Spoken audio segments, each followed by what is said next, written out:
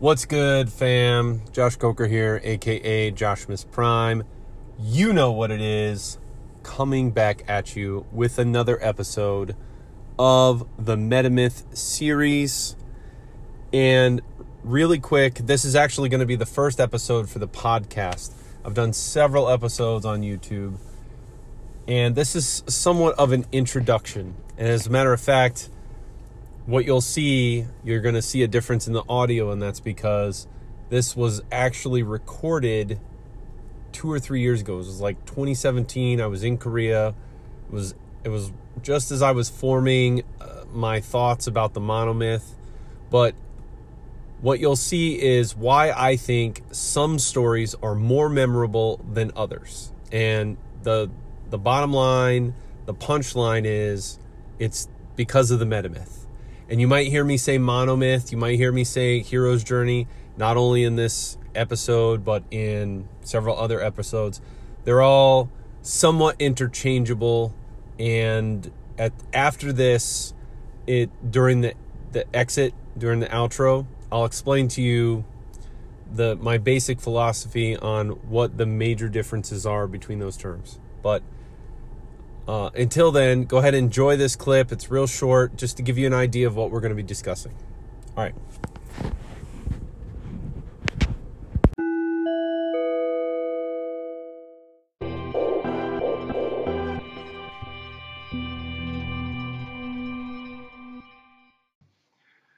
I want you to close your eyes for a minute, and I want you to think back to when you were a kid.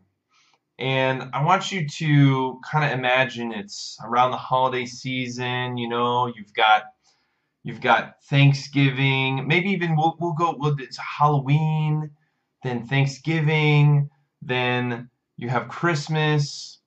And I want you to think to yourselves, you know, during all those holidays, one or two of those, you ended up going over to a family member's house, probably your grandparents. And when you went over there, you had the whole family together, and, you know, your grandma, your nana, she would make all these special treats that you didn't have any other time of the year. Maybe it was, you know, this nice, huge turkey, or there was ham, mashed potatoes, corn on the cob, green bean casserole. I don't know. I mean, the sky is the limit. Everybody's place was different. I'm telling you what mine was. But if you close your eyes and you think about that for a second, it's almost like you're there again. You can smell it. You can taste it. You're almost there in the moment again.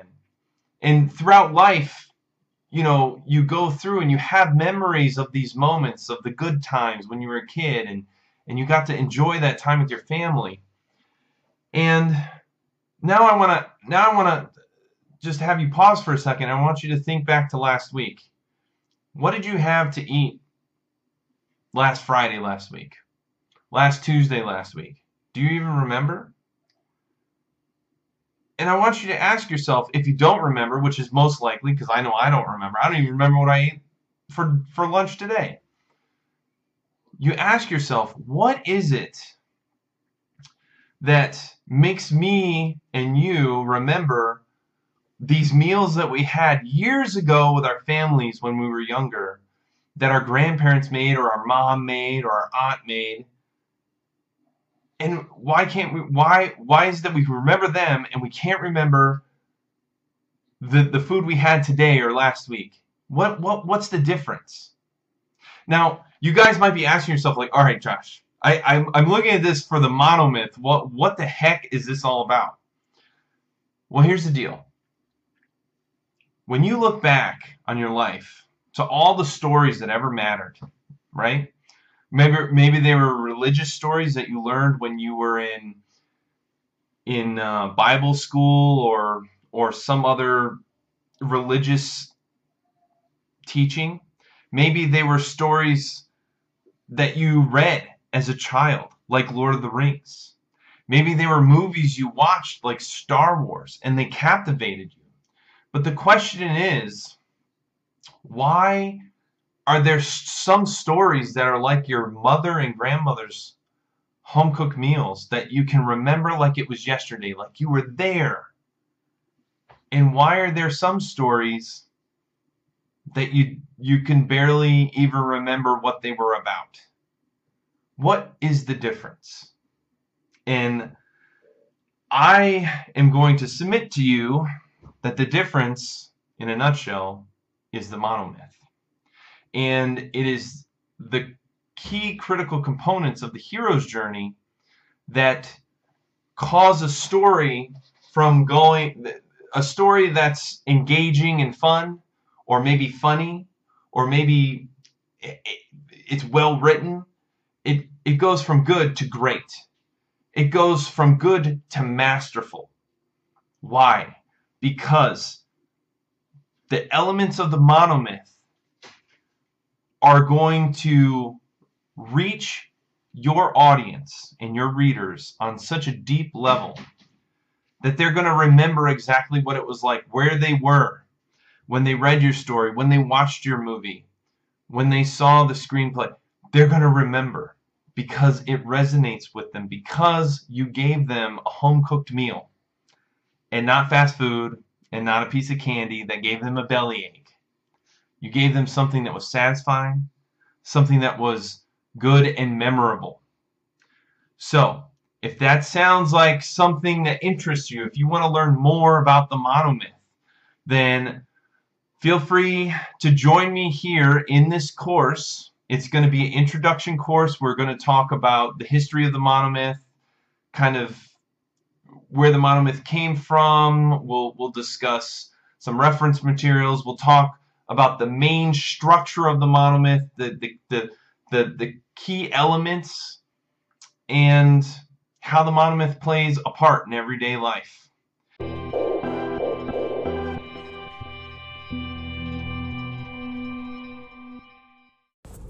All right, ladies and gentlemen, hopefully that gave you an idea of why I think that the metamyth is the best way to tell stories. Ultimately, it's going to be the story structure, the story approach, the narrative approach that offers the biggest bang for your buck and resonates with the readers, just like a home-cooked meal, just like a holiday meal. It's going to be something that's long remembered and retained. And as I promised at the beginning and during the intro, here in the outro, I just want to clarify going forward that you may hear me say monomyth, metamyth, hero's journey, and let me just clarify what those things mean. In my mind, this is how I delineate.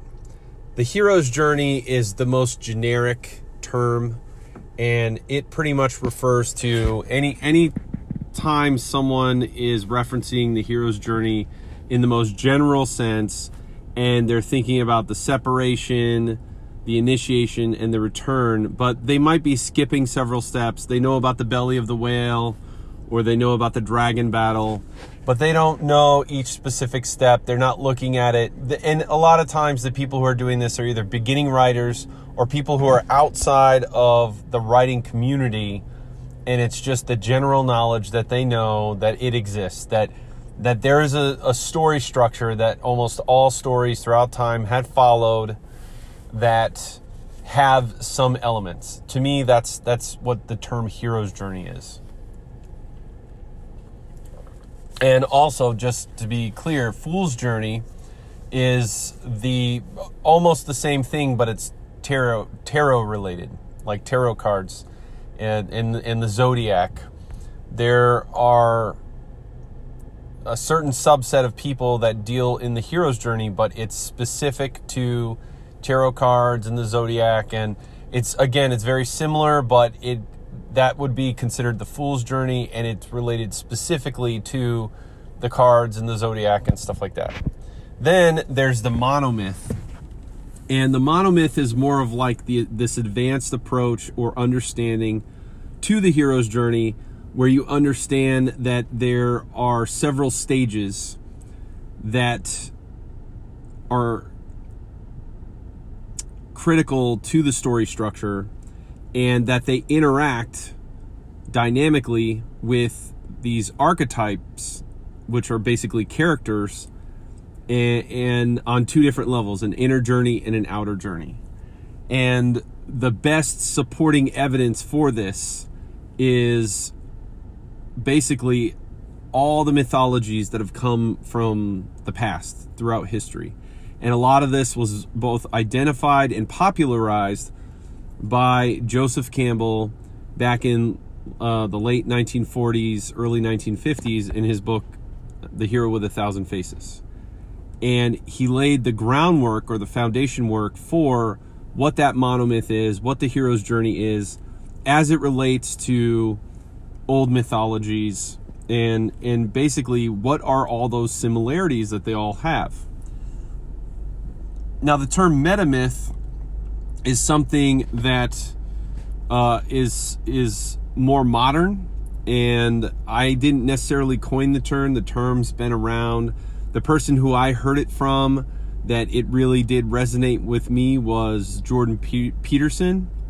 But the way I'm using this term and the way I believe this term should be used in the future and going forward, it will develop and grow, is that the metamyth is not just historical mythology and the approach that we used, but it also includes modern mythology all the way up to today's blockbusters, and how myths are being told not only today, but how they've evolved since the older myths. And I'll just give you one or two quick examples. When it comes to story structure, in most modern blockbusters, which are essentially modern myths, you'll see that there are other stages that are included that weren't necessarily identified in the monomyth. One of the stages is the prologue, and that is all the background and setup and world building information that should be included in your story, especially if it's a long epic saga type of story.